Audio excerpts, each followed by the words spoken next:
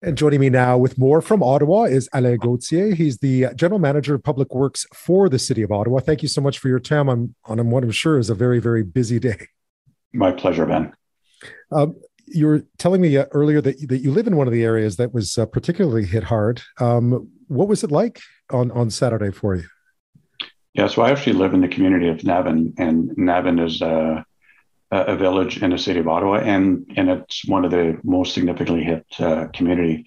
At the time that the storm hit, I was actually downtown Ottawa, and even though the storm was significant downtown, certainly not the same level of damage that we're seeing in the suburban areas and the rural areas of the city of Ottawa. So, universally, just across, I mean, Ottawa is the biggest city by geographical territory in the country. Just how much damage are you talking about over the entire place?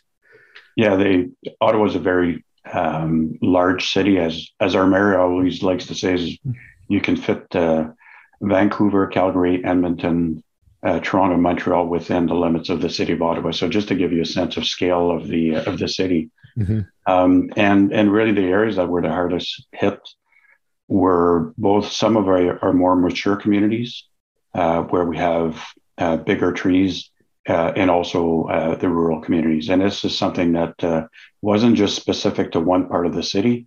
It's really was an event that really is affecting basically the city from one end to the other.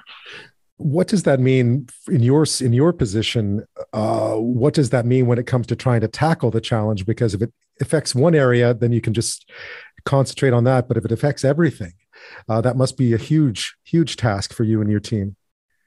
For us right now, it's a massive operation, and I don't use the word massive lightly. This is very significant in terms of operation. We've redeployed essentially most of our public works resources to be able to focus on really three key priorities right now. One is our transportation system. We still have 40 roads that are still closed because they're impassable because of hydro wires, hydro poles, trees that are still down. We have several hundred intersections, controlled intersections that are still not functioning either because of damaged traffic lights or there's no power to the lights. So that's a big impact right now and a big focal point. One of the big priority also right now is because we have residents that have been without power for several days now.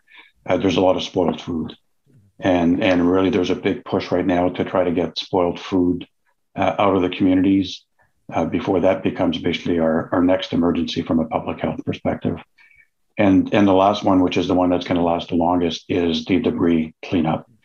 We're dealing with piles and piles and piles of piled up brush, trees that are down that have to be cleaned up, and that's going to take us. It's going to take us weeks to be able to get all of that cleaned up. Are you getting help? Are you getting help? I know other areas around you were also hit, so I imagine a lot of communities are facing the same problems when it comes to resourcing and getting enough people out there to do all the work that has to be done. Yeah, in terms of surrounding communities, you're absolutely right. Some of the other communities have also been impacted. We've had to lean heavily on our contracted communities, so we have a lot of contractors that are helping out. We also have a request of the province for forestry staff to see if they can lend some support. But as I mentioned, we've pretty much reallocated all of our resources towards the cleanup efforts, and slowly but surely we're going to make our way through it. I mean, I'm thinking back to 2018. There were tornadoes, of course, that touched down. How does that compare to what you've had to deal with in the past, or how does this one compare to anything you've had to deal with in the past? Well, this one doesn't really compare with anything in the past, and the reason I would say that is when we've had tornadoes, the tornadoes have been fairly localized, so the damage was very extensive in the affected communities, but it was more limited in terms of impact area. Now we're dealing with basically replicating that level of damage across multiple communities across the city of Ottawa. So it just amplifies basically the recovery efforts. In terms of some of those priorities that you mentioned, I gather hydro is having a tough time because of just the sheer amount of things that have been downed. How is that? Do you coordinate with them as well in terms of how that work gets done or where it's prioritized? Absolutely. We're working very closely with our Hydro Ottawa partners. And just for context, when the right after the event, basically we had pretty much half of the city that was without power. So basically there were over 180,000 customers without power. Now the latest update is that we're about at 74,000 customers are still without power. So significant progress that's been made over the last few days, but also from a hydro perspective, the level of damage is extensive, and it's not just focused in one area. It cuts across the city. What about for sort of emergency services, things that need to have clear access, that need to have an ability to get to and from them? Have you had to prioritize places like hospitals and so on, trying to clear those emergency lanes, emergency routes? Absolutely. The first order was just getting roads opened up. So when I mentioned about the 40 roads that are still remaining closed, initially we had a lot more roads that were closed, and to the point where on the first day we actually had plows going down some of the roads just to be able to push the trees to the side to at least allow emergency vehicles to be able to circulate through the community, and also to allow residents to be able to access and egress from their community. So that was very much the focal point, and that continues to be the focal point. Just in the coming days, you mentioned some of the things that are a real priority. Food, obviously, is one that we keep reading about because people have had a lot of stuff stored up. Freezers are all down. How does that work? How do you help people shift food from those areas?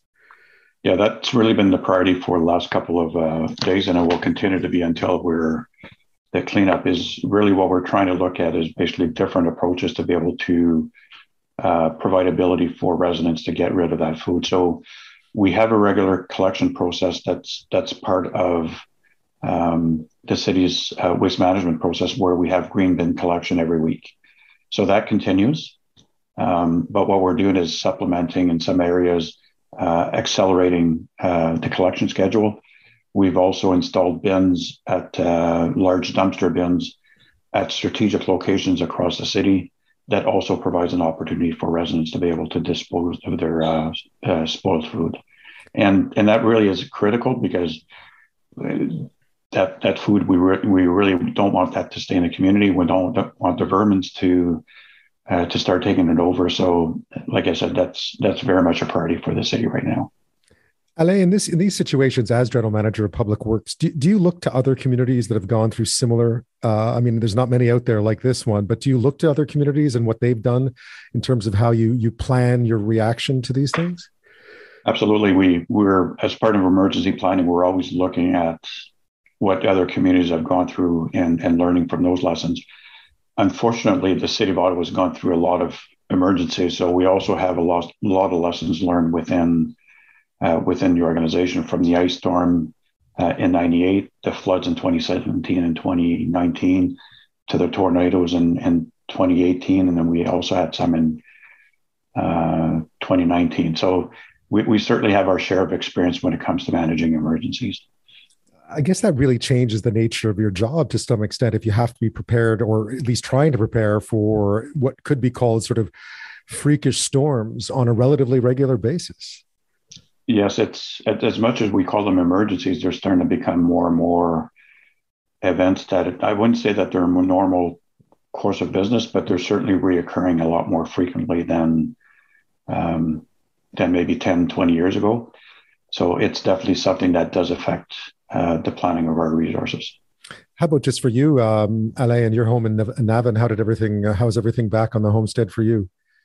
So we were lucky that the power came back late the overnight on Sunday. So we were out of power for about a day. We had a generator to be able to keep our fridge and our sump pump going. So overall, we fared very well.